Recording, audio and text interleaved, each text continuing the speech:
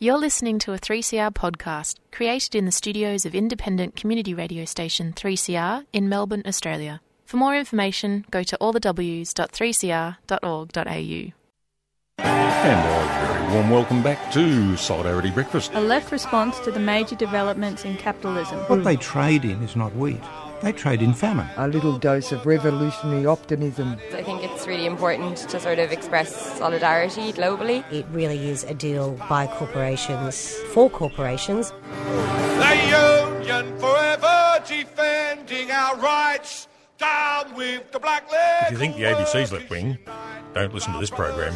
Solidarity Breakfast, 7:30 to 9am Saturdays, 3CR 8:55am, streaming and 3CR digital, podcast or audio on demand. And of course, the website solidaritybreakfast.org.au. Solidarity forever.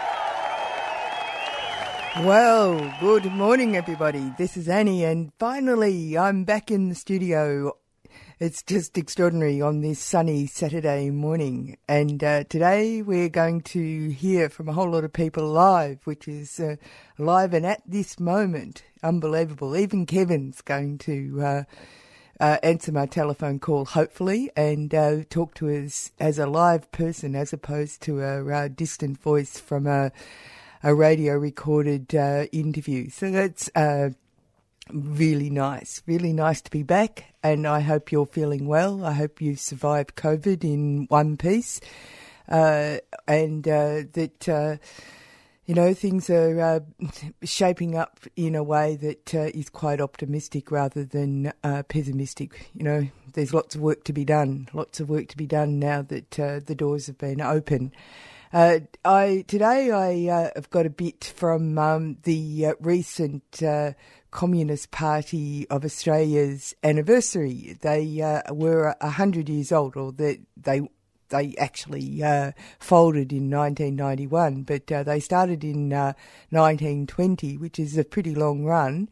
And there's a sort of a permutation. The Search Foundation, the money from the CPA went to the Search Foundation, and they now run seminars and raise consciousness and support in progressive areas of conversation. And over the COVID, they've been doing a variety of webinars, and they, in collaboration with the New South Wales State Library, ran a day of it was 6 sessions, and it was online, and it was all about different key areas that the Communist Party members were involved in, because part of what they were about was not so much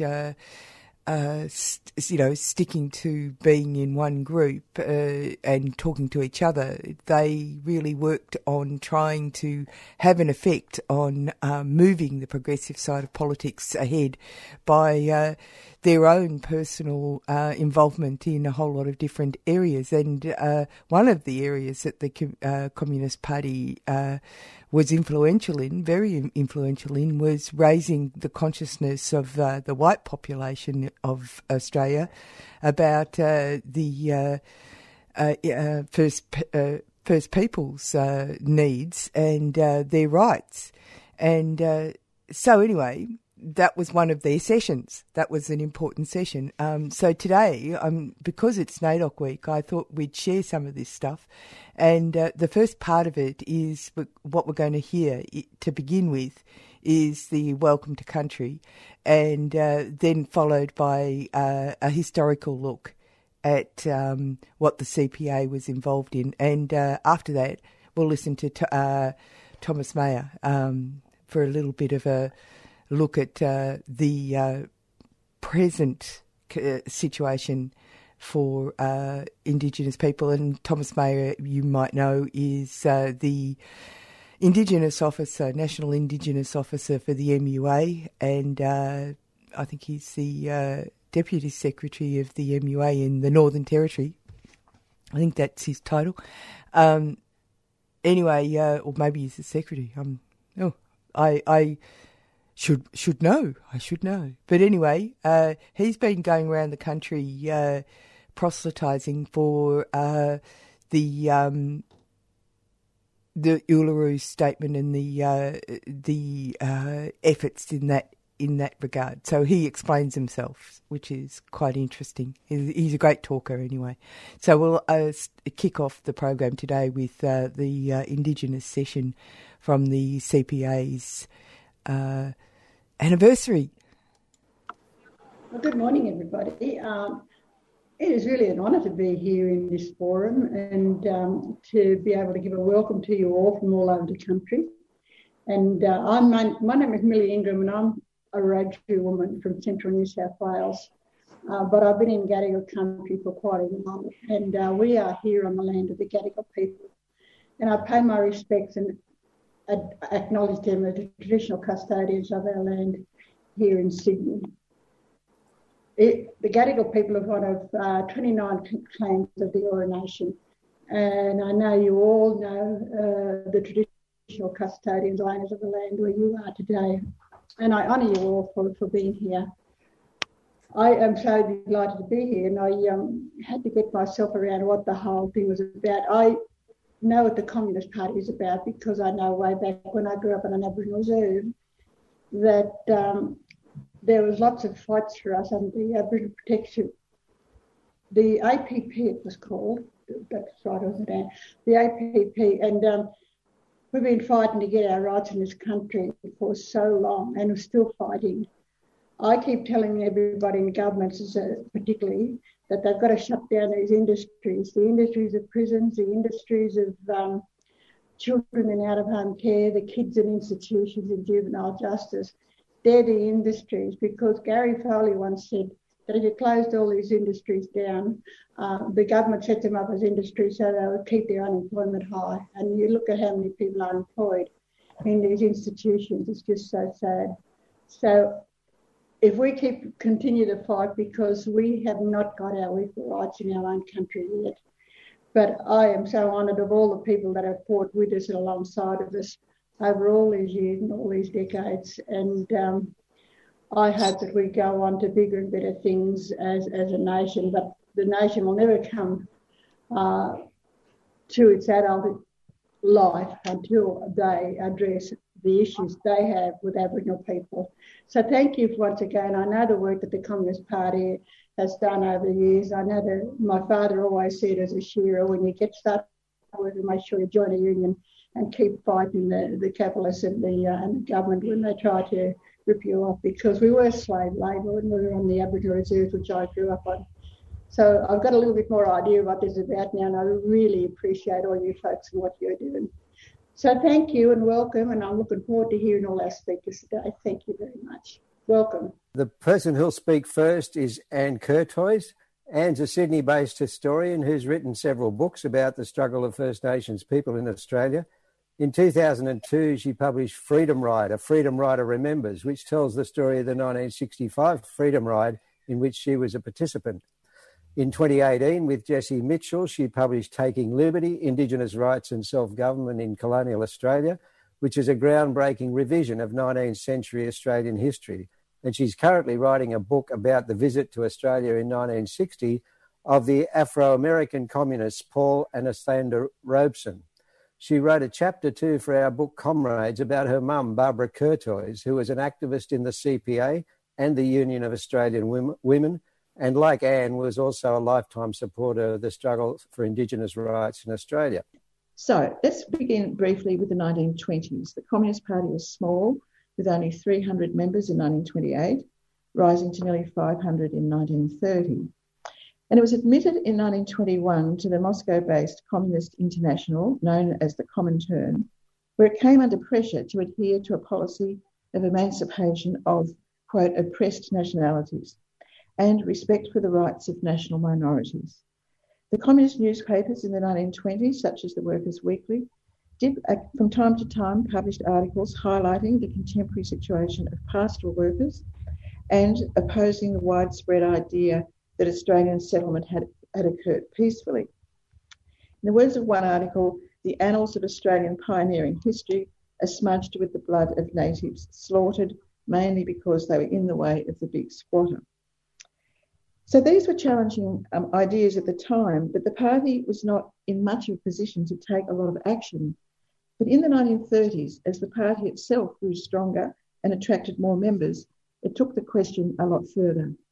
And in its draft policy of struggle against slavery in 1931, which is a pretty incredible document, and it began the Aboriginal race, the original inhabitants of Australia, amongst the most exploited subject peoples in the world.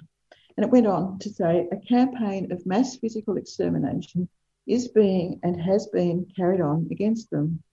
And there were 14 demands for recognition for Aboriginal rights in this document, which make really interesting reading today. They included full and equal rights with white races. This is all in the language of the time. Freedom to organise and participate in demonstrations, removal of racial discrimination, payment of full wages, prohibition of slave and forced labour, release of all Aboriginal people from jail, full right of parents to their children without fear of their being taken away, permission of Aboriginal children to attend public and high schools, liquidation of all missions, full right to develop native culture, train their own teachers, and the handing over of large tracts of watered and fertile country to become one or more independent Aboriginal states or republics with power to make their own treaties, and the handing back of all of central, northern and northwest Australia. So these were big demands, and as we know, some of those have happened, like attending school, and some of those are still in process. During the 1930s, a key figure in the Communist Party was Tom Wright. He became a leading figure in articulating an Aboriginal policy. He was a leader in the Sheep Metal Workers Union and also the New South Wales Labor Council. And in 1937, he arranged for Aboriginal activist and unionist William Ferguson to address the Labor Council, after which it adopted a policy which is quite similar to the one the party had proposed in 1931. And then in 1939, his influential pamphlet, A New Deal for Aborigines, criticised the Commonwealth Government's recent development of an assimilation policy to guide state governments. And his pamphlet was arguing for something much greater change.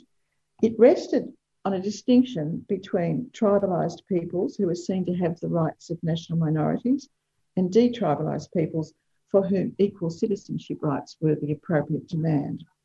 And when it was reprinted several times, when reprinted in 1944, it had a stirring introduction by the noted communist author Catherine Susanna Pritchard. So now I'll quickly just take the story into the 1940s, during which time we see the Communist Party grew dramatically in its membership and influence during the Second World War, when the Soviet Union and Australia were allies. But when the Cold War set in at the end of the war, it began to lose membership. But it was still a force in the late 40s to be reckoned with. And a key event in this period, I think, was the support that the Communist Party gave to the Pilbara pastoral workers' strike in 1946 and 47. And while the strike was generated by Aboriginal workers who had their own agendas, Don McLeod, a non-Aboriginal communist, was a very important conduit, I think, between these workers and supporters down south. And furthermore, the Communist Party was very successful in helping mobilise support for the strikers at the time. And these connections, I think, between North and South were also evident when the communist-led North Australian Workers' Union in Darwin supported Aboriginal strikers and sent Aboriginal organiser Jack McGuinness to the 1951 ACTU Congress to gain wider support for Aboriginal workers' struggles, which he did. And in Melbourne that year, also 1951, the very active Victorian Council for Aboriginal Rights was formed, with several of its leading figures members of the Communist Party, and it was particularly good, I think, the Victorian Council in maintaining contact with people in the north. Then in 1954, the Communist Party altered its thinking on Aboriginal matters, and this was very important. It abandoned its distinction between tribal and detribalised peoples, and it stressed a common Aboriginal struggle across the country. And the other thing that happened, I think, in 1954 is that the party took up the Aboriginal cause with a new intensity, so effectively that anti-communists came to be seriously concerned. At the same time, Aboriginal advancement organisations of varying political views were being formed around the country, eventually joining together to form the Federal Council for Aboriginal Advancement. And again, several communists played leading roles in that organisation. And I'll just mention quickly Shirley Andrews, who was very leading figure in FCATSI as it became, when Torres Strait Islands were added to the name of the council in 1964. And she was a very powerful force in the growth, and the organisation as a whole, the growth of the movement for Aboriginal rights through the 1960s. Communist attention to Aboriginal matters, I think too, it's worth mentioning, occurred often indirectly through organisations with strong communist influence. These included certain trade unions, such as the Waterside Workers Federation, Building Workers, Industrial Union, the Builders Labourers Federation, which all supported Aboriginal protest campaigns financially and in other ways. And I'll just mention here, there were a number of Aboriginal unionist members of the party in this period, including Ray Peckham, a Wiradjuri man from Dubbo, who in the early 1950s joined the BLF and the Communist Party and had strong links with Aboriginal organisations through New South Wales. Also, one of these organisations that were important was the Union of Australian Women. Formed in 1950, this organisation had strong communist influence, but it also included a range of Labor and non-aligned women. And in the late 1950s and early 1960s especially, it attracted to it a number of influential Aboriginal women, especially in New South Wales and Queensland. Key figures to join the UAW in these years, some of them were also in the Communist Party, but not all of them, but key figures in the UAW included Gladys O'Shane in North Queensland, Kath Walker, as she was known then, later known as Boojaroo, and Sylvia Cairns in Brisbane, Gladys Elphick in Adelaide, Pearl Gibbs, Dulcie Flower and Louise West in New South Wales, and Daisy Bindi in Western Australia. And so this was a real connection at this time. Many of these women didn't stay in the UAW very long, only for a few years. In the long run, they preferred to focus on Aboriginal-led organisations and campaigns. But I think their connection with the UAW, and in some cases with the Communist Party directly, influenced their politics and also their networks for a much longer period. As many people here listening today would know, Aboriginal protest politics and campaigns surged in the 1960s. Key campaigns included the demand for equal wages and the campaign for changes to the Australian Constitution to empower the Commonwealth Government to take action on Aboriginal matters. And in this wider picture, communists played an important part. In local Aboriginal support organisations in the 1960s, communists were active. I'm thinking of Tess Brill, for example, in Lismore, or the example that I know best is at Purfleet near Taree, the rent strike in 1960 and 61 led by Horry Saunders, who refused to pay rent in protest at the poor housing conditions on the reserve and the continual invasion of residents' privacy by the reserve management. When you read Horry's own account of these events, the invasion of privacy is almost as big an issue as the poor housing conditions. This was a local struggle, but it received significant support from the Newcastle Trades Hall Council, in which my mother, Barbara Curthoys, who was a communist, she was secretary of that subcommittee and campaigned to raise awareness of the issues at Purfleet and to raise funds for Horry Saunders' legal fees. Although in the end Saunders was evicted for not paying his rent, there were improvements to housing conditions on the reserve, and the subcommittee continued to work on Aboriginal campaigns for another 20 years.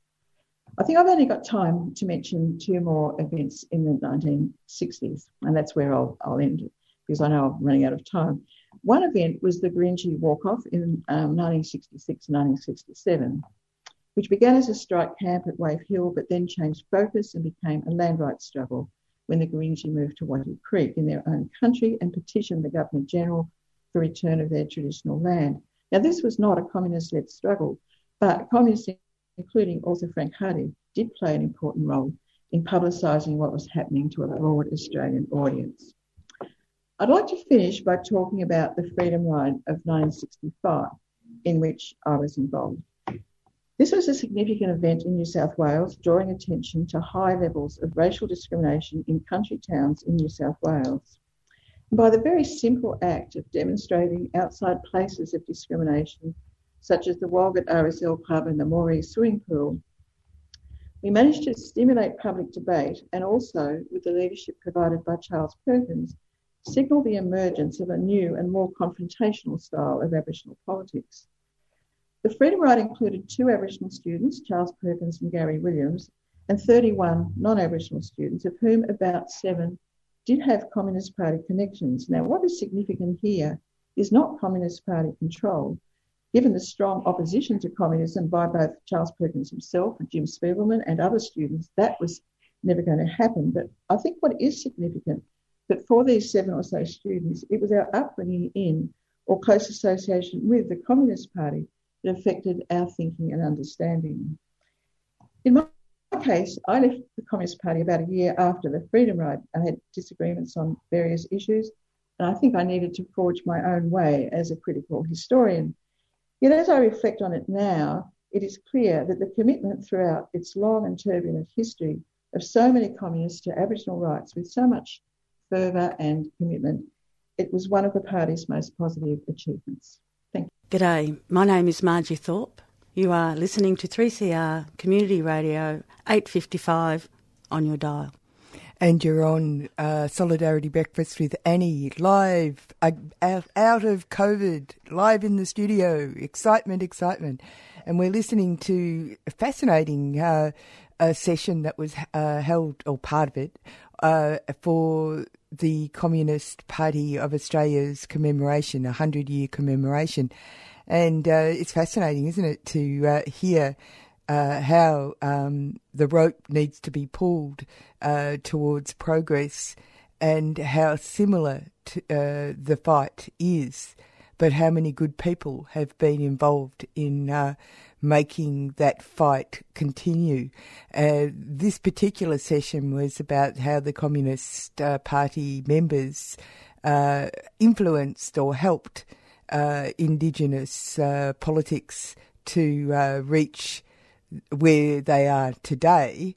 A lot more effort needs to be made, but now we're going to move to Thomas Mayer, who's of course an Indigenous voice. He's a ambassador for the Voice from the Heart.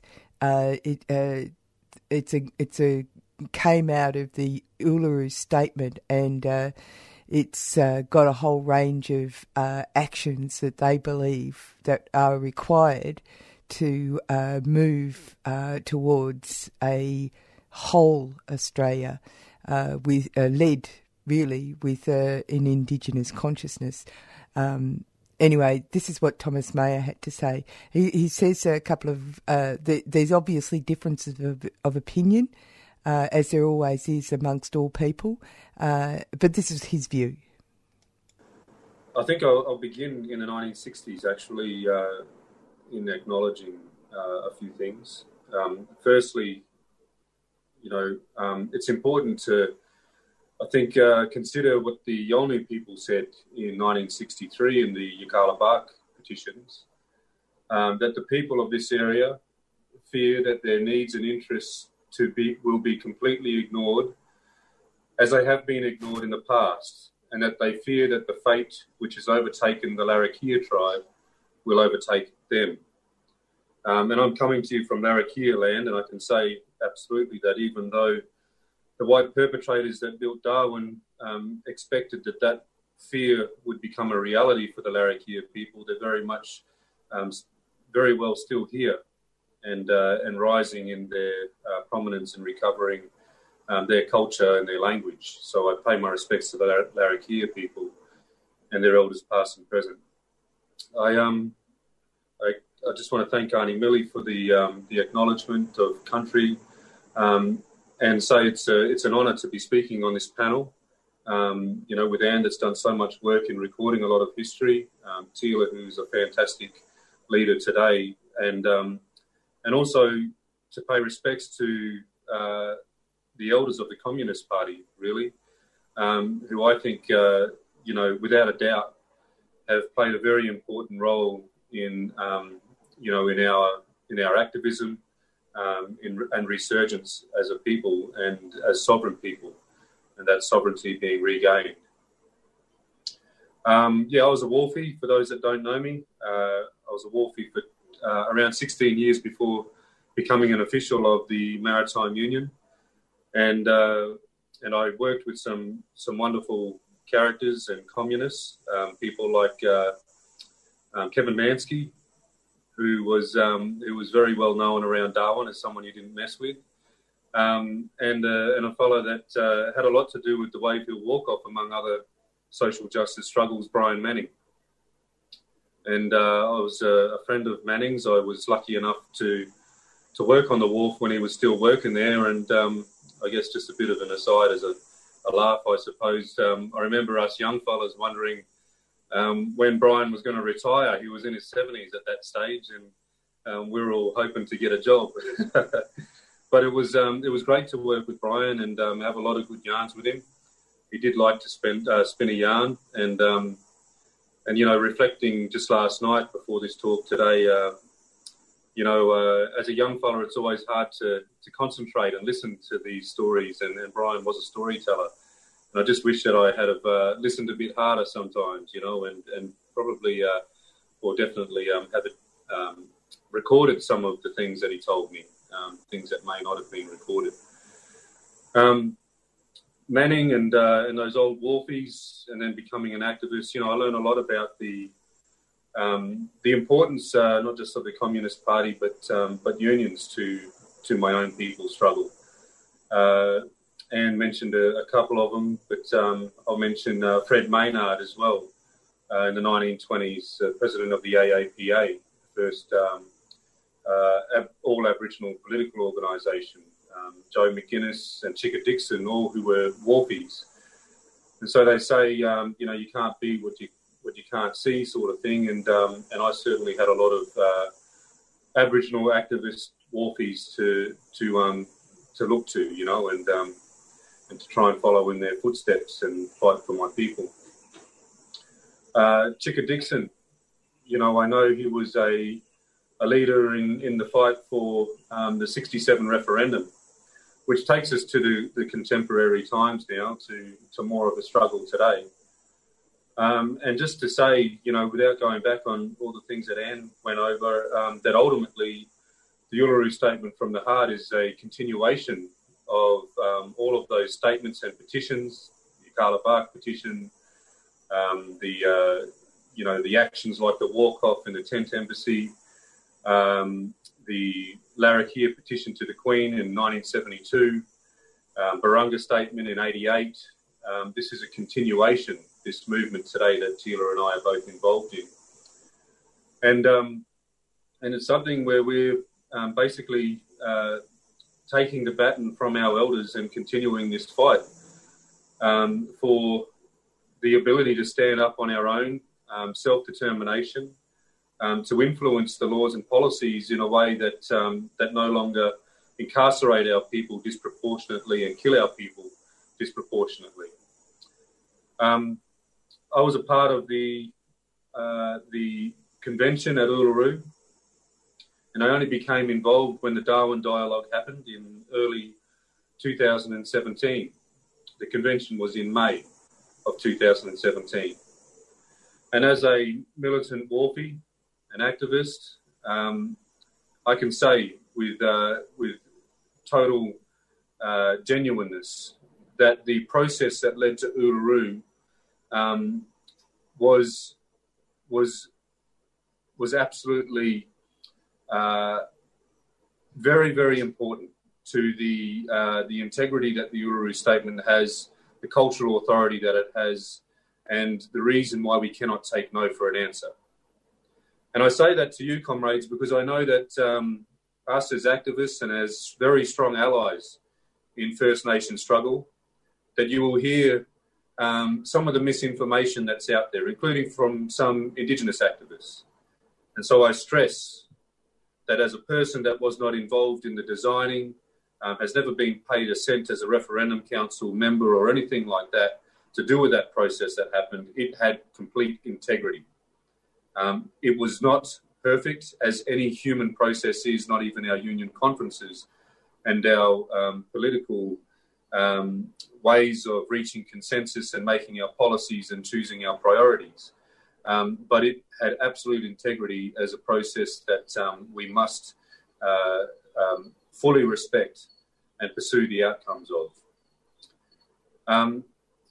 And I dwell on that a little because we have a senator of the Greens Party appointed recently by the Greens Party, a mostly non-Indigenous party, Senator Lydia Thorpe, that was one of the walkouts at Uluru, and I heard only 2 weeks ago, talking to a reconciliation group, some falsities about what happened at Uluru, and one of those being that they were cast out into the desert and that they feared for their lives because the traditional owners did that. And I can tell you absolutely, as someone that was there, that is completely untrue and quite disrespectful to the Yolngu people. And as a senator, she should be called out for it.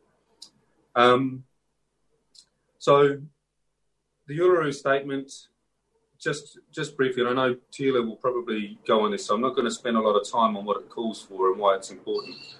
But a constitutionally enshrined voice is what it calls for. And that's because we know from the AAPA and all of the strong representative bodies that we've had all the way through to ATSIC and the Congress of First Peoples that did its best in a way that tried to do something different to a legislated voice. They've all been destroyed. So constitutional enshrinement is absolutely vital and we must have the courage to pursue it. Secondly, through a referendum, it would have a mandate of the Australian people. So it'll make it stronger than any other voice, not because of the way it's protected. And I just want to point out this, that we're talking about a political party today, a political party that has influenced so much about Australian life, though it has never had power in this nation.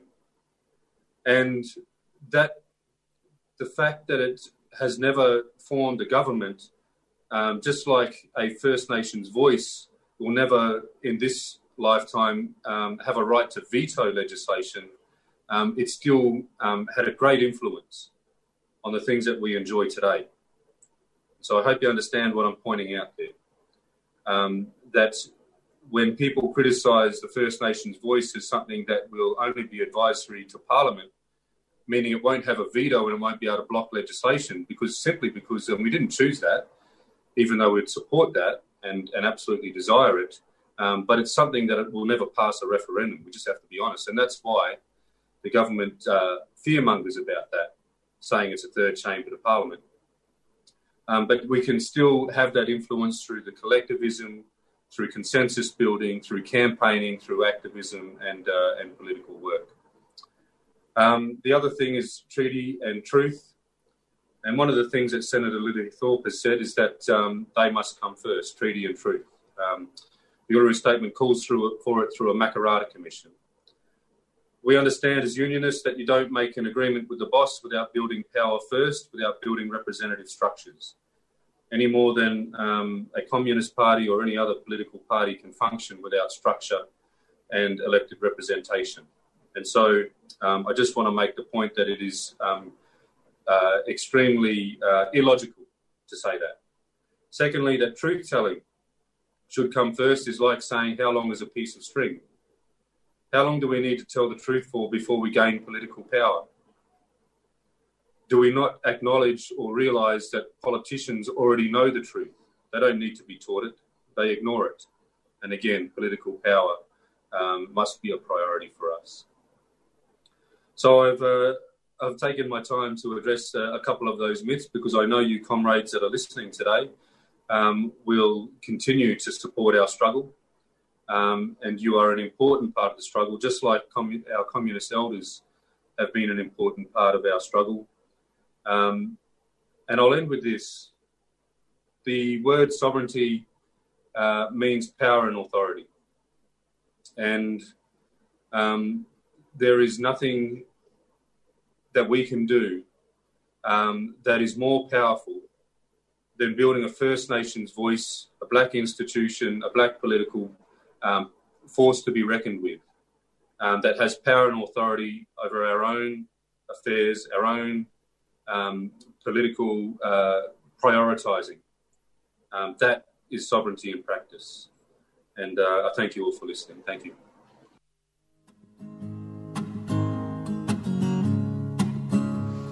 Hi, Mans here from the Djab Wurrung Embassy. On October the 26th, after 2.5 years of defending sacred women's country, the embassy, family, friends and supporters were forcibly removed from country by Victoria Police. The Andrews State Government, alongside Major Roads Projects Victoria, have begun their violent attack to desecrate the sovereign lands of the Djab Wurrung to make way for the duplication of the Western Highway between Buangor and Ararat. There are many old growth trees, one significant tree in particular, a 350-year-old yellow box gum, the Directions tree. She's a placenta tree who holds the DNA of the Djab Wurrung ancestors. She was felled by a chainsaw at the hands of a government that is asking for a treaty with its First Peoples. The embassy and its frontline protectors are calling out for your help. To find out more, including how to get to the embassy to help defend on the ground, visit the Djab Wurrung Heritage Protection Embassy's Facebook page. Educate yourself, donate to their Chuff campaign, and spread the word. 3CR supports the Djab Wurrung Heritage Protection Embassy. No trees, no treaty. Man, hush what they say now. I just pay my way out. Man, hush what they say now. I just pay my way out. Man, hush what they say now. I just pay my way out. Man, hush what they say now. I just pay my way out. I just pay my way out. This is a miracle. Oh, oh, oh. Yeah, my life is incredible. Miracle. Oh, oh, oh. Yeah, my life is incredible. Ooh, don't be jealous. Go with the fellas, whatever the weather. We got drinks with umbrellas. You got time to wine, I keep them down in the cellar. We got time to shine, I do that shit at Coachella. Throwing brunches and lunches, lunges and crunches. Living life in abundance, don't really worry about nothing. Then I pull up, hop out, wave at that cop now. Stop sign, ran that, oh that fine, that's not out. And hush what they say now. I just pay my way out. This is a miracle. Oh, oh, oh. Yeah, my life is incredible. Miracle.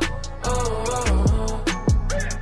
Yeah, my life is incredible. Oh, oh. My life is incredible. Miracle. Oh, oh, oh. Yeah, my life is incredible. It's okay to be opaque. Man, it's okay to be opaque. Man, it's okay to be opaque. Man, it's okay to be opaque. You got your girl a new handbag. I'm living like I got my land. I got them Tim Tams and Bintangs, shoeies and skip pants. Very vocal, let's my go. I'll tell them all my big plans on how we head to Bali, smoking Cuban cigars, and we fuck up the party like acoustic guitars. Man, hush what they say now. I just pay my way out. Man, hush what they say now. I just pay my way out. I just pay my way out. This is a miracle. Oh, oh, oh. Yeah, my life is incredible. Miracle. Oh, oh, oh. Yeah, my life is incredible. Oh, oh. Yeah, being white is incredible. Yeah, being white is incredible. Oh, oh, being white is incredible. Being white is incredible. Oh, being white is incredible.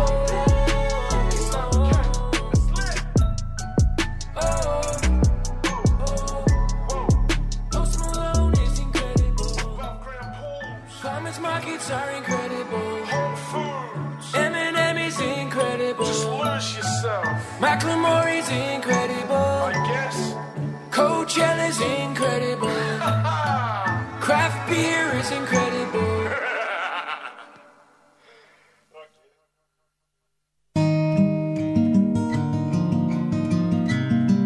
Gajagurijan, Gunnerman. This is Stephen Pigram from up Broome Way, Yawuru Country, and it's great to be down in Melbourne, and you're listening to 3CR Community Radio. Been here for a long time.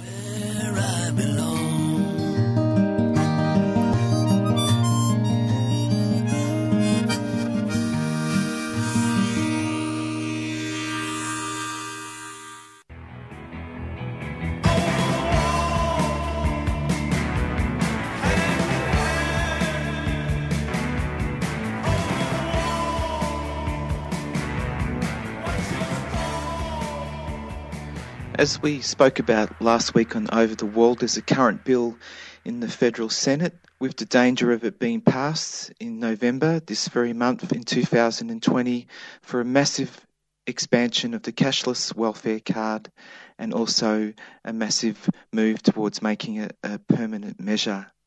This bill will be making all current sites permanent, so previous trial sites of the card will become permanent. It's expanding to the whole Northern Territory and Cape York Peninsula. Also, starting old age pensioners in the Cape York going on to the cashless welfare card. Ministers have a power to select any person, region or cohort to be placed on the card.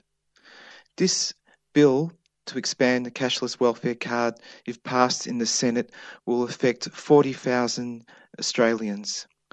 We featured last week a personal story, and this week we'll feature another personal story living on the cashless welfare card. And it's a story that is not getting heard in the cities, it's getting ignored in the media, the mainstream media. But these are real people in our country, in rural areas, becoming a permanent measure, and we'll hear now some of the issues that it's causing.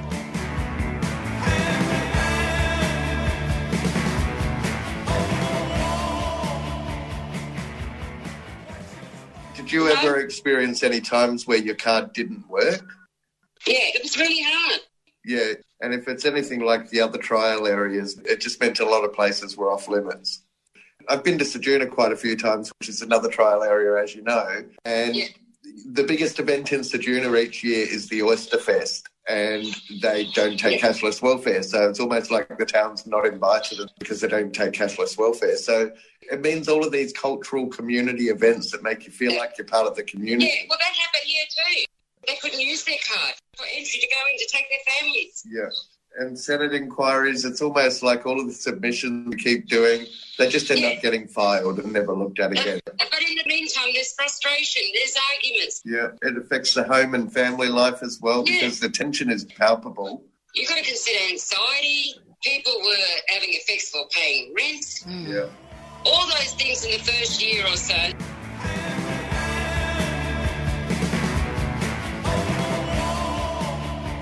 And not many people come off it anyway. Like it's a real shit fight. It's a big long waiting list to come off it. Yeah, I've managed to get the statistics, and I have a particular interest in Ceduna, obviously. And out of the 83 applications, only 8 have been granted.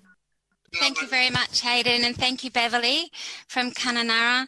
Everyone knows that Kununurra was the second trial site put on, and they were still waiting for their wraparound services and their youth support and diversion programs 2 years into trials.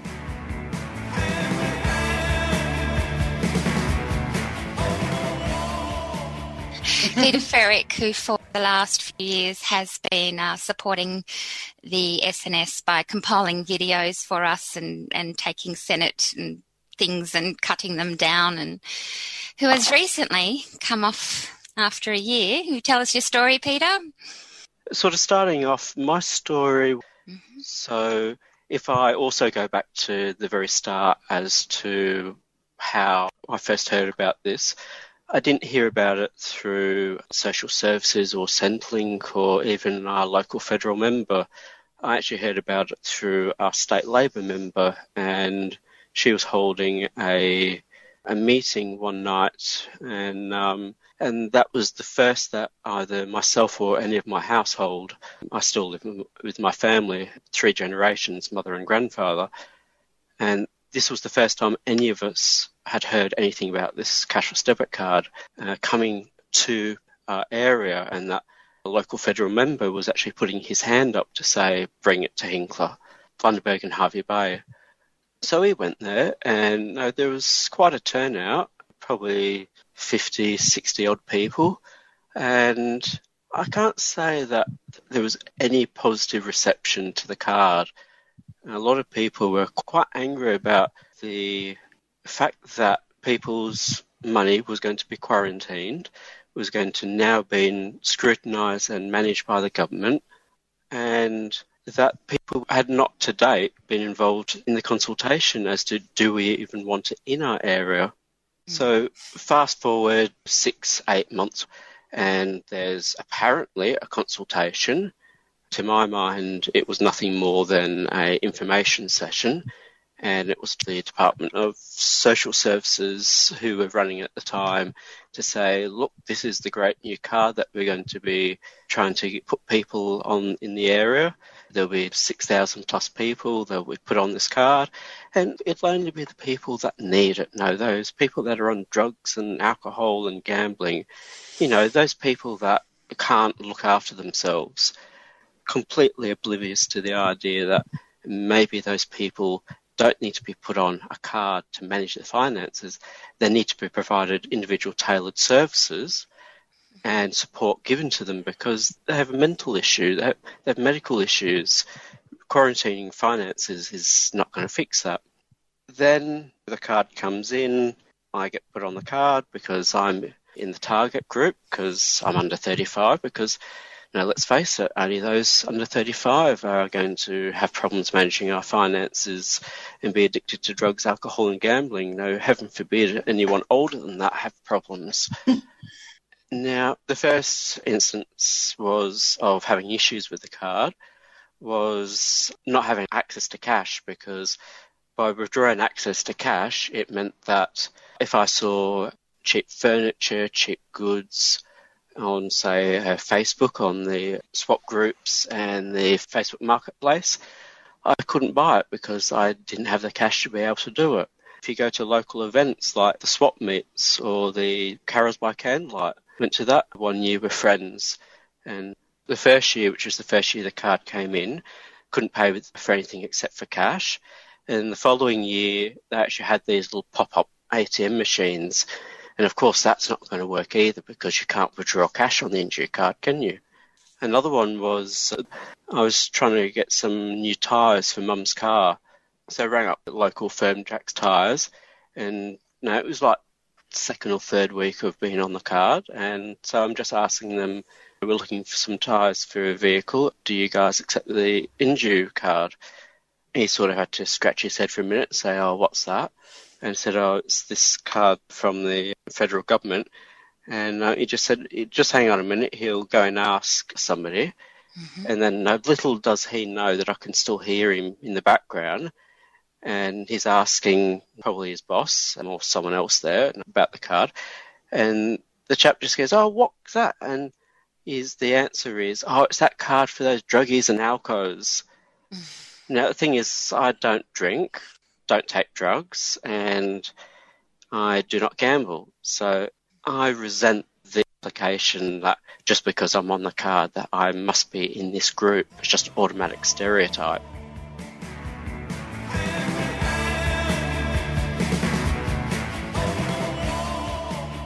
So I graduated from university because I was studying law. So it's coming up to graduation ceremony and need to pay for a gown and a hat and also for the free graduation photo.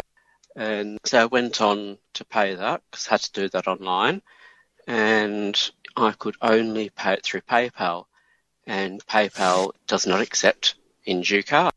I was very, very fortunate that I actually commented on Facebook about that, and a relative of mine in Melbourne, I suppose we're proud, aren't we? We do not like to have to ask our family to say, hey, I'm on this stupid card, can you pay for this for me? Put me in a predicament.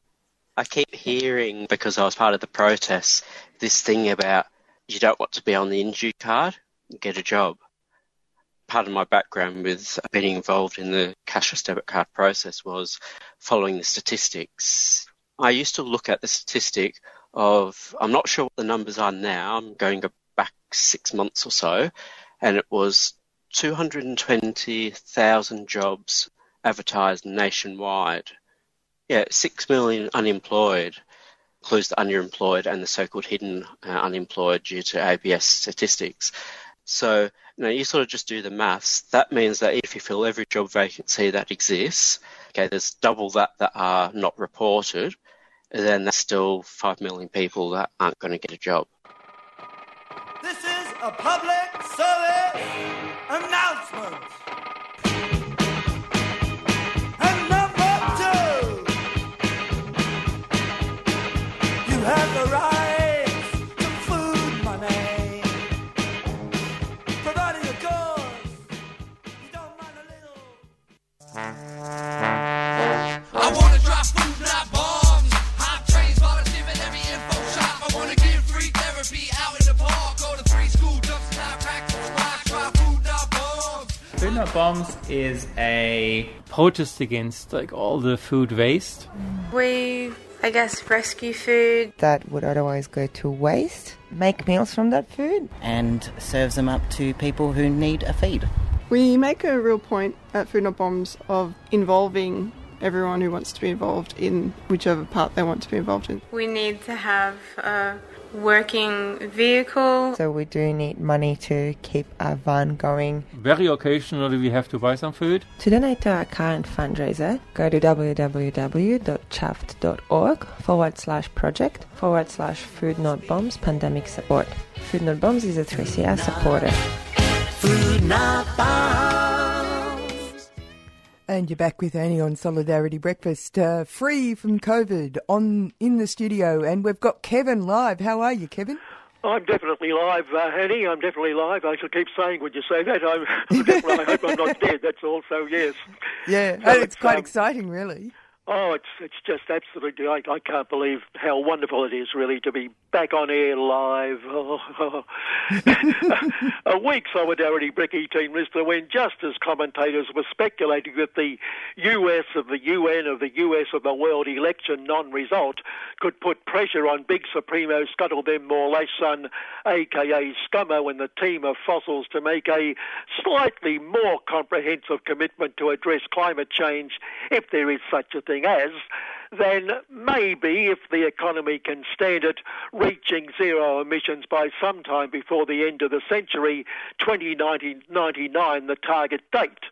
Along came the Socialist Party's giant fossil Joel Fitzcarbon to join the attack, not on Scuttle Them, of course, but a big winner of the Solidarity of the Week award by attacking his own party, saying it cannot win an election so it can address climate change, if there is such a thing as, if it has a policy to address climate change, and obviously if it won an election with a no climate change policy so it could do something about climate change, it then couldn't do anything about climate change, or it would lose the next election, denying it the chance to do something about climate change, if there is.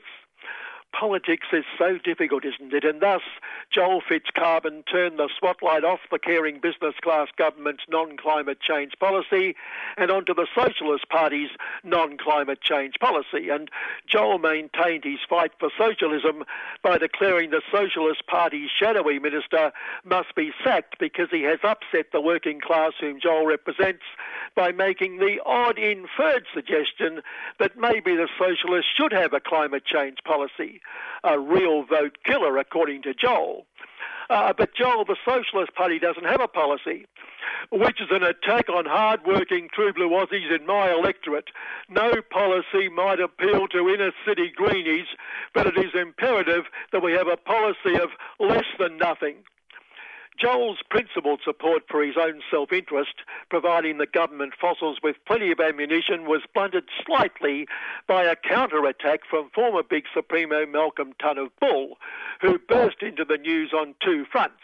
putting in a bid for the Solidarity of the Week award, but no match for Joel's stellar performance, although he didn't go unrewarded, taking off another prestigious prize, the Pot Calling the Kettle Award, when he warned Scummo that the US of would now take a different stand on climate change, and Scuttle them has to stand up to the right-wing commentariat and the people who have been holding us back, holding the caring business class and hayseed and sheep shit parties back on this issue. He has to say, I don't have to go on with all the bullshit about a gas-led recovery. Yes, that was Malcolm, demanding someone stand up to the fossils. It's usually a wide-open contest, but Malcolm, you've run away with the Pot Calling the Kettle Award of the Week, hands down. Malcolm made his second foray back into the news by revealing he chastised the Minister for Caring Business Class Relations and Attorney General Christian Portaloo over, let's say, the not business class relations, but the relations bit of all that. Oh, and he's heavy drinking. And also dobbed in the Minister for Family Values and Having Affairs with Your Staff, Alan Turgid, on the ABC's Four Bonkers program. Four Corners. Christian Portaloo's image sinking into the Portaloo. But the interesting thing, because people having an affair would only be interesting if it was interesting, if there weren't several million people having affairs, ask former hayseed and sheepshit Supremo Barnacle. No, the interesting thing is Malcolm chided Christian for his behaviour while simultaneously promoting him. What's that say about the others? Over in the US of, big Supremo Donald Trample the Poor prepared for a smooth transition to himself, doing the only thing a true Democrat can do when the electorate gets it so wrong, and declaring himself the winner, which he was if the electorate had got it right, and which he knew he was, knowing they didn't get it wrong because the vote was rigged. Biggest fraud ever. Horrible people, bad people. And there was this imposter, Joe Biden Capital, claiming he'd won based on no stronger grounds than the votes, that he was elected. And Donald fired his secretary for train killing and slaughter as retaliation for the now fired secretary, thinking maybe it mightn't be smart to turn the train killers loose on Black Lives Matter protesters, defying his commander-in-chief, who knew these violent looters were being aided and abetted by the most dangerous anti-liberty, freedom and democracy threat of all, anti-fascists. What could be worse than somebody opposing fascism? The US of has an important precedent in refusing to accept a result when the people get democracy so patently wrong. The wrongful election of Hamas in Gaza, which proved that people had no idea what they were doing, and the US of and its very, very, very close friend Zion had no choice but not to accept the miscarriage, not to recognise the result, the ignorant result, and I'd recommend Donald and his team, including that legal whiz kid, Rudy Giuliani, Democrat, submit the Gaza experience as a precedent for their watertight case against the fake news result.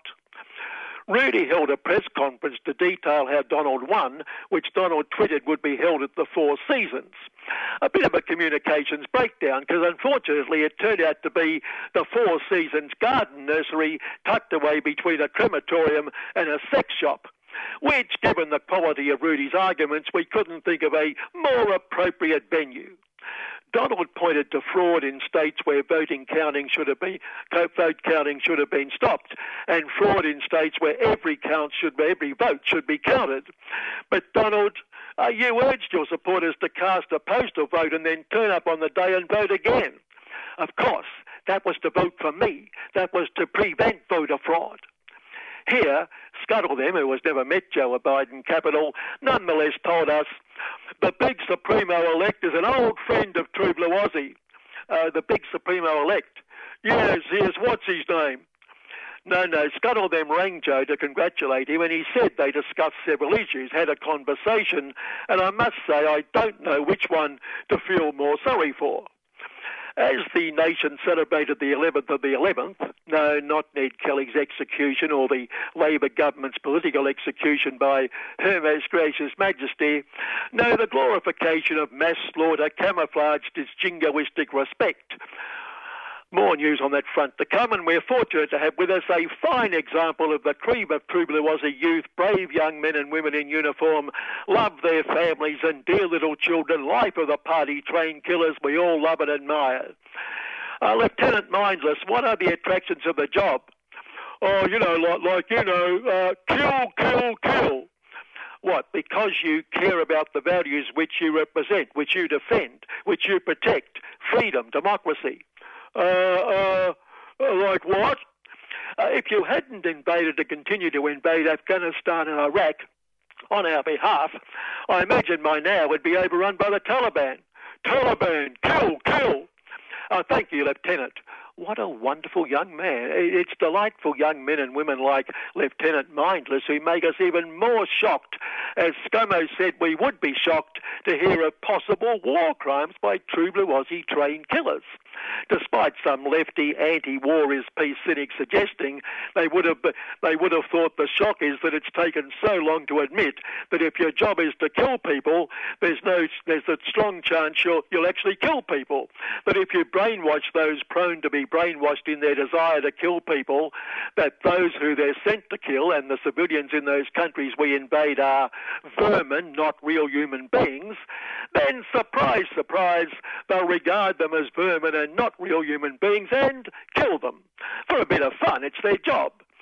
The inquiry has taken years, so the government, desperate to have the matter resolved, has announced it will appoint an investigator, leaving us to ponder what the bloke who spent years conducting the inquiry was doing, to decide whether there were war crimes or war crimes worth prosecuting, with the word indeterminable dropping from ScoMo's lips. So we shouldn't be holding our breaths. Finally, congratulations to the state socialist government for celebrating a delayed NAIDOC week by working on a treaty while chainsawing magnificent centuries-old culturally significant trees. Good morning. 5, 4, 3, 2, 1. You're listening to 3CR Community Radio.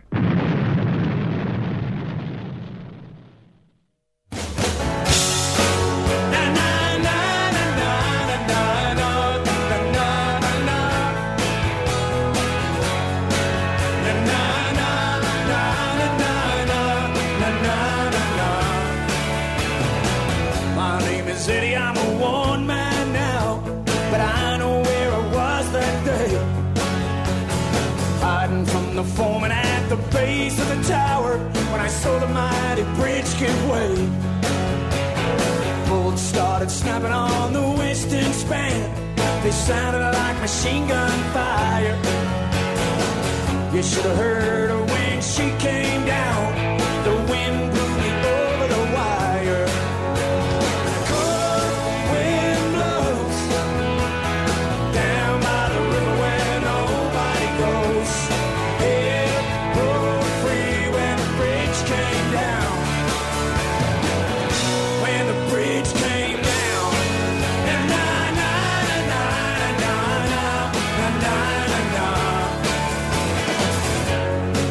To the engineers and made them look up from their plans. Said something about rust and a difference in camber and buckles in the western span. We went back on the job that day, but they swore blue murder she would never come down. I got away with 6 broken ribs. I'm the luckiest man around. And a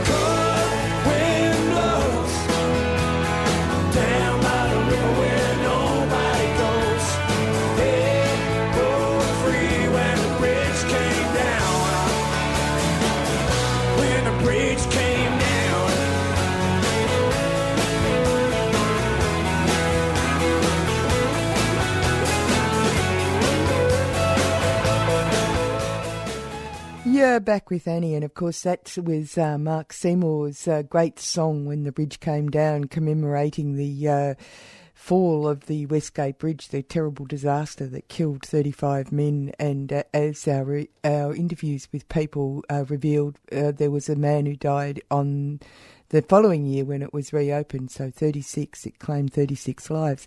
And the reason for why we've played this song in particular is because we're going to talk to Donna Jackson right now, and we're going to say hello to her. G'day, Donna. Hi, Annie. Yeah, g'day. And we're going to talk about Art and Industry Festival, which is coming up November 20th to the 29th. Everybody's very excited, no doubt, because of the end of the COVID lockdown. Yes, we started work on the Art and Industry Festival. It's biannual, so we've been working on it for, since the last one, which was in 2018, and we were getting songs written about local workplaces in this area. We were designing outfits inspired by local industries and workplaces. And then the COVID hit. But what was good during that long, dark, cold winter is that we could have artist meetups online over Zoom and have little workshops. And I really felt supported by being able to link up with other artists and talk about art projects during the cold, long lockdown. Now, the reason for the Art and Industry Festival is that you're going to be featuring, as you said, stories, songs, film and fashion that are inspired by Melbourne's West. And that's why it was such a perfect song to start off, because reflecting our lives in art, they're not two different things, industry and art. In fact, being an industrious artist is also part of it, isn't it? Yes, and I think for me, I've got a long background in this area in the western suburbs. I was at Footscray Arts Centre in the 1980s, and the reason I had access to the Footscray Arts Centre was because George Sealaff, who was from the Meat Workers Union, decided that we needed a community art centre in Footscray, and he ran chocolate raffles and a whole lot of links with the Meat Workers Union that helped develop Footscray Arts Centre. So when I was a young artist, and I was looking for a place to make art, I walked into Footscray Arts Centre and they said, "Oh, we like you. Anyone can come in here. Please come and make some art." And so I was there for a number of years, and I started the Women's Circus out there in about 1991. And you needed places like that. When I walked in and said we need a circus for women, and Footscray Arts Centre said, "Great, let's do that. And we hope that there's a few lesbians who come in too." And I was like, wow, this place is so modern. So all inclusive. All inclusive, but it has been, unions have really supported the work that I do, and I think the practice that I'm doing now I would call art in working life. For people who are around in the 1980s and early 90s, there was a time when we had a movement called Art in Working Life, when unions linked with artists to make art that told stories about working people. And that's what I'm continuing doing here with the Art and Industry Festival. So we try to find ways of telling authentic local stories through art making. So a concert we're doing is called the Song Series Concert. And that started with Mark Seymour about 2006. I invited him to come under the Westgate Bridge and look at that memorial for the 35 workers who died. Yep. And he came down, had a look, and then I gave him a whole lot of the research materials on the Westgate Bridge, and he wrote that song. And I think that's been great, that's a really beautiful, strong song that commemorates a really important story. And I've sought to get other songwriters to write songs about our local area. So this year I had some sponsorship from Victoria University, and I got professional songwriters. One would be Pete Farnan from Boom Crash Opera. Oh, really? And, Rusty Bertha, who's from the Scared Little Weird Guys. He's very funny, very clever. And very musical. Yes. So... and Jane Bailey, who's from Crying in Public Places and a beautiful singer and theatre performer. So they mentored 4 young students from Victoria University, and I got them into the Williamstown Dockyards, which is closed at the moment. And we went down into this big dockyard that's full of bluestone and took the students down there, and they learned about the history of that area. and then we took the students and the professional musicians down to Blunt's Boatyard, which is in Williamstown, and it's where they still make handmade wooden boats. Yep. They've been doing it for 5 generations. And then we went over to OI Glass, which is right near Science Works, and we put on all our OH&S health and safety gear. We went right down into the furnace, and we saw where they make bottles. And so there's globs of hot glass. It's great, isn't it? Yeah, I've seen this. And also the way the expert nature of teasing something out of glass, molten glass. Oh, well, so the students were really excited, and I think for them it was a time for them, the Victoria University students, of not just writing from their own personal experience and their lives, but to see that they can go out and find out about their local place, and, you know, we're in the western suburbs, so we are the manufacturing heartland of Victoria, and they could see those workplaces. Then they've written songs about those workplaces. So one of the students, Maddie Jackaway, has written a beautiful song called Sheer Lines, and that's about the shape of boats and the style of boats that you can create. And it's, you know, it's just great that we've got a concert, the Song Series concert, which is a whole series of songs and a guest appearance from Mark Seymour, all songs about the western suburbs and about place. So it's been a really good process, and also I just felt really lucky that we could keep working during the COVID lockdown, and now we've got a concert that we've made, and some of it people have recorded in their own homes, and then we've threaded it together to make a concert that you can watch online, featuring Mark Seymour with Rusty Bertha, Pete Barn, and also Sherry Rich, who's a fantastic country music singer, and these 4 students all singing songs about workplaces. So that's part of the Art and Industry Festival, and it's on Friday the 27th of November, and you just go to our website and then you can click through the concert and it's free. Oh, it's fantastic. There's a whole lot of other things as well, like the Industrial Film Fest. You include industrial fashion. There's a whole range of things. This is a very interesting festival indeed. And it's all online? It's all online. So if you go artandindustryfestival.com.au, you can just go in and see our program. And, yeah, and the film festival has got fantastic stories in it. One of the little films is called Homeward Bound, and it's the story of a young guy, Daniel Williams, who wanted to get a tattoo that said Homeward Bound with the Westgate Bridge put on his body. And the little film is the documentation of that tattoo being designed and then actually being put into his leg at Body Image Tattoo in Laverton. Yeah. And it's a story about people's love of place, but also tattooing as an art form. People don't always recognise that tattooing is an art. So, no, but there's a fusion going on here. I mean, you talked about art. I mean, I recognise art at work.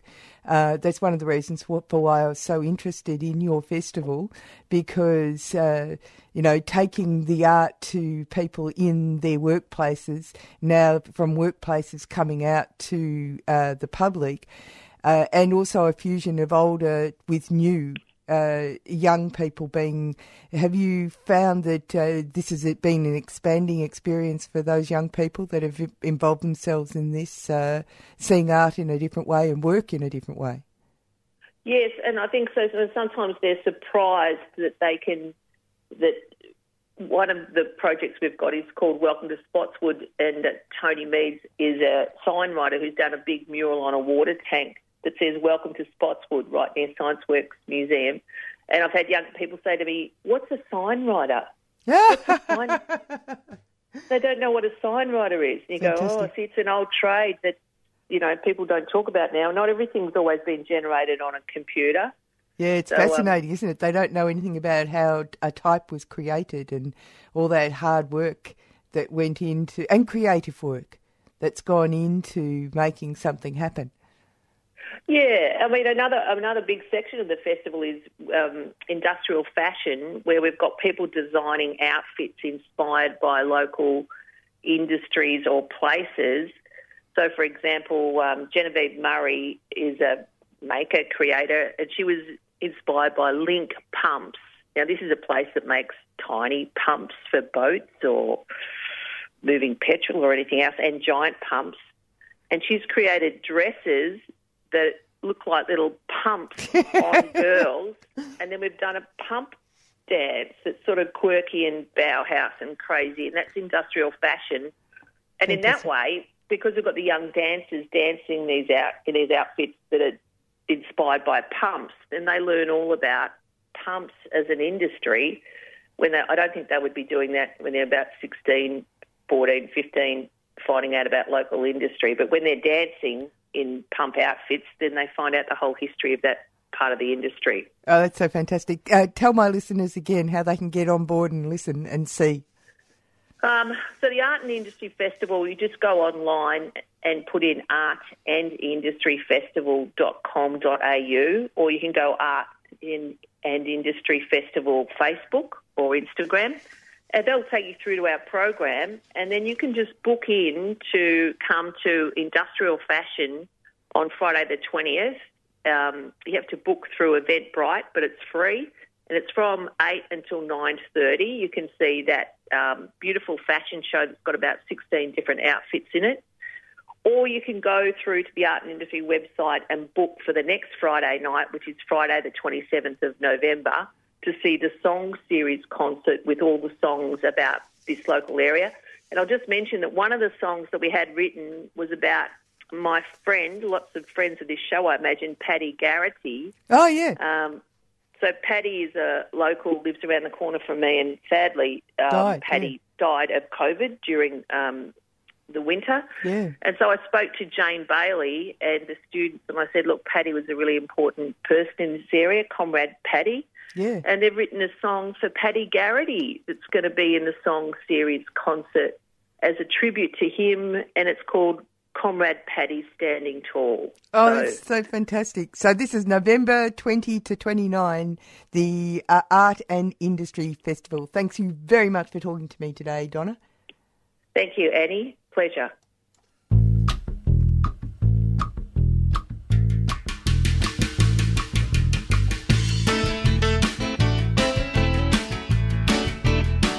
Don't talk about justice. Don't talk about it. 'Cause I don't know what it means.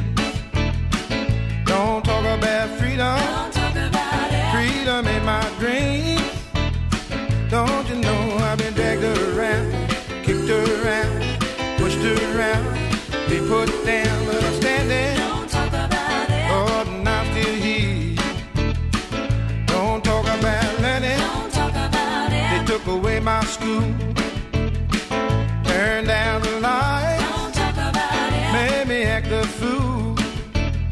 Don't you know that I've analyzed, theorized, intellectualized, institutionalized, but I'm standing. Don't talk about it. Oh, and I'm still here. Don't let it get to you, no. That's what I want you to do. Look how we're coming through. So everybody put on the dancing shoes.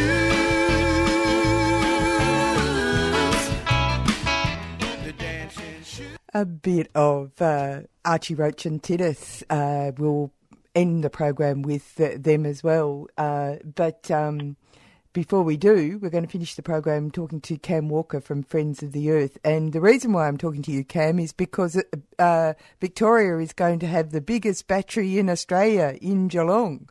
Can you explain to listeners what this is all about? Yeah, so this is a very good development, and it's tied in with the government moving us towards higher levels of renewable energy. So people probably are aware we have a thing called the VRET, the Victorian Renewable Energy Target, and that at this point we get most of our electricity from coal-fired power stations in the Latrobe Valley, and the VRET has set legislated renewable energy generation targets of 25% by 2020 and 40% by 2025. And this is part of that program of moving us towards renewable energy. So it will be the largest battery in Australia. I think it'll be the largest battery in the Southern Hemisphere. It's a Tesla battery, so people are probably familiar with that.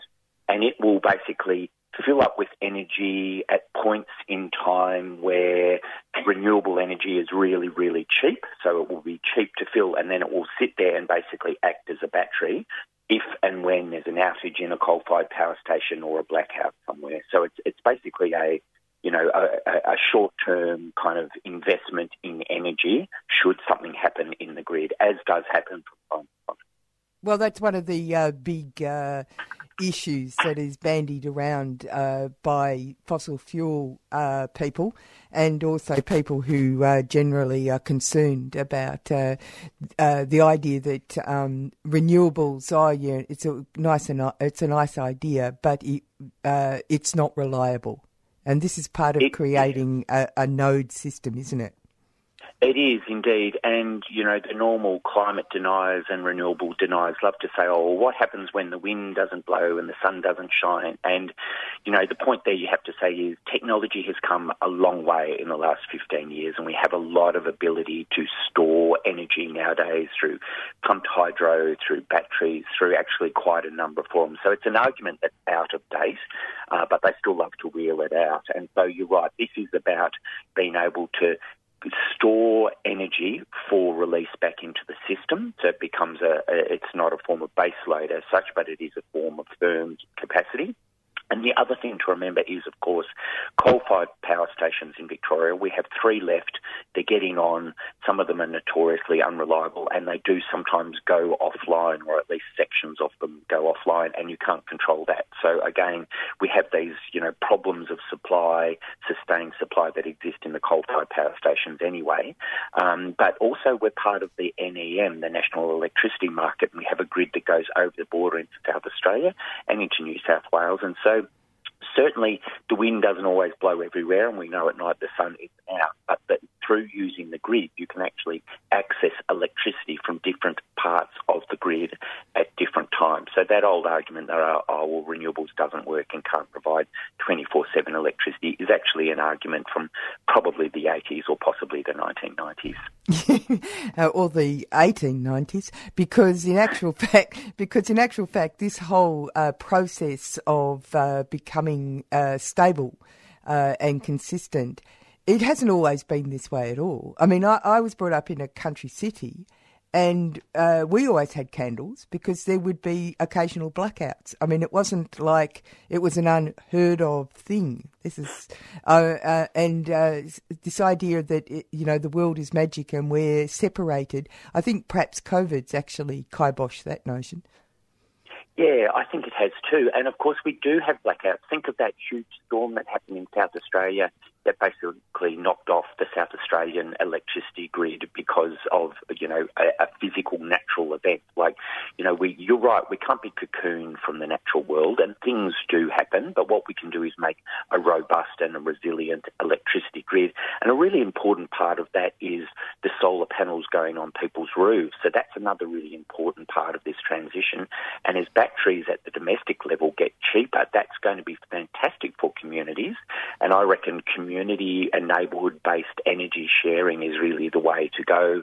And if you've seen that film 2040, it's got a really interesting analysis of how that might work, where a whole bunch of houses in a neighbourhood might share electricity by being put off their roofs, generated off their roofs by solar PV, put into a shared battery, and then you draw off it so that, you can at least keep your essential appliances going when the broader grid goes down. So, we do live in interesting times, and the fact is the climate is getting warmer, and on really hot days, that's when everyone has their aircon on, and that's when you're likely to get a brownout, a partial collapse in the system, and those solar panels on the roof are basically insurance against that happening on those days. So I think another very good system that the Victorian government has put in place is the Victorian Solar Homes program, which is helping to get a lot of solar PV onto people's roofs.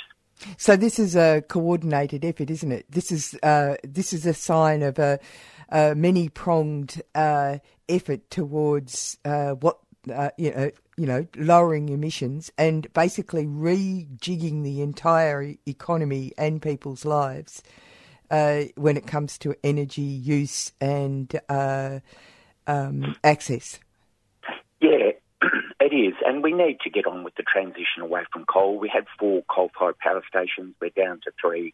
They do have to close, but we need a proper transition plan to manage that, to make sure that communities and workers aren't left behind.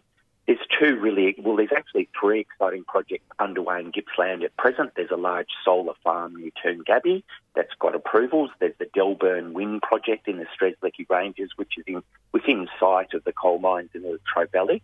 And there's the Star of the South Offshore Wind Project, which will generate enough electricity for about 1.2 million households. I think it's going to have the output of about one also power station. Supplying secure, well-paid jobs.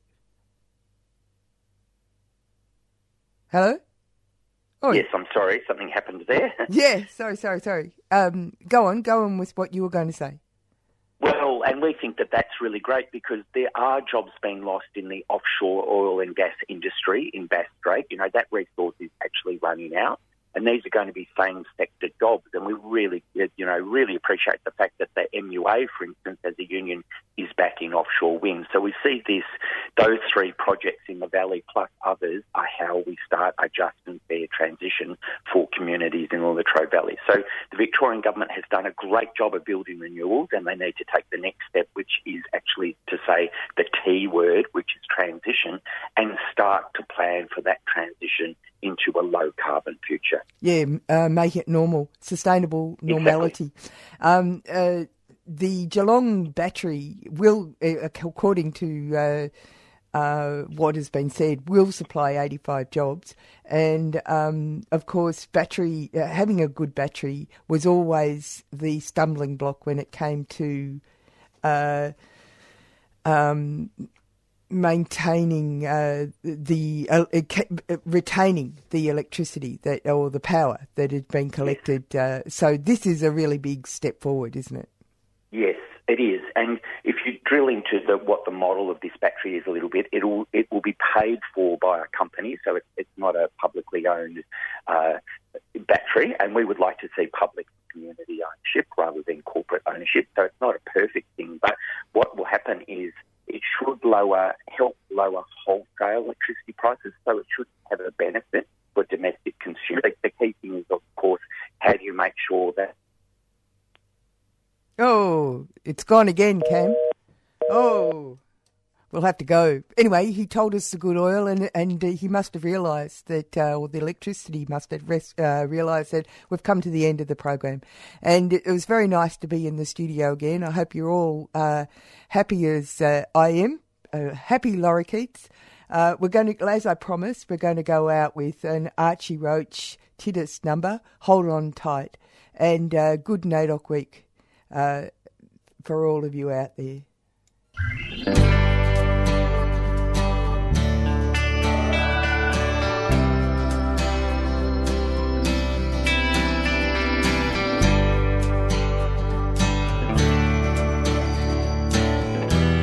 Don't take love for granted.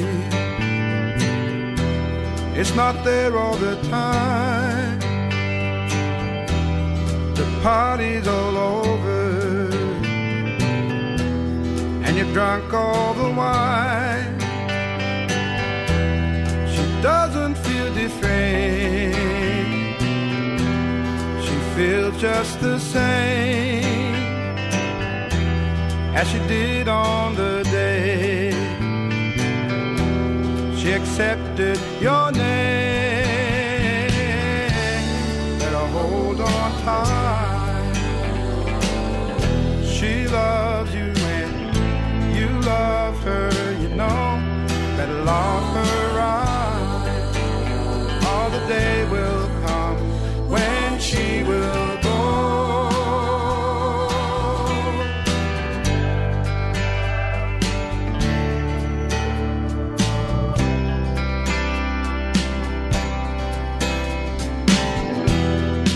Love and affection feels like an old friend or a stranger outside. You don't want to let in, but can you say I love you without any pretense? I feel like a neighbor talking over the fence. hold on tight.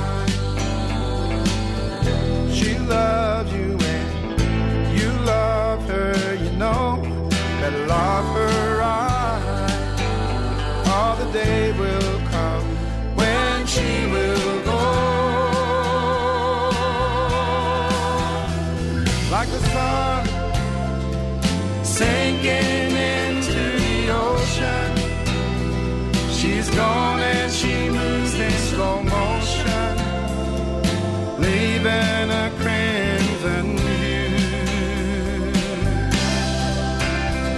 Like the rain that falls on the edge of the desert, and wildflowers bloom for a moment. You've been listening to a 3CR podcast produced in the studios of independent community radio station 3CR in Melbourne, Australia. For more information, go to allthews.3cr.org.au.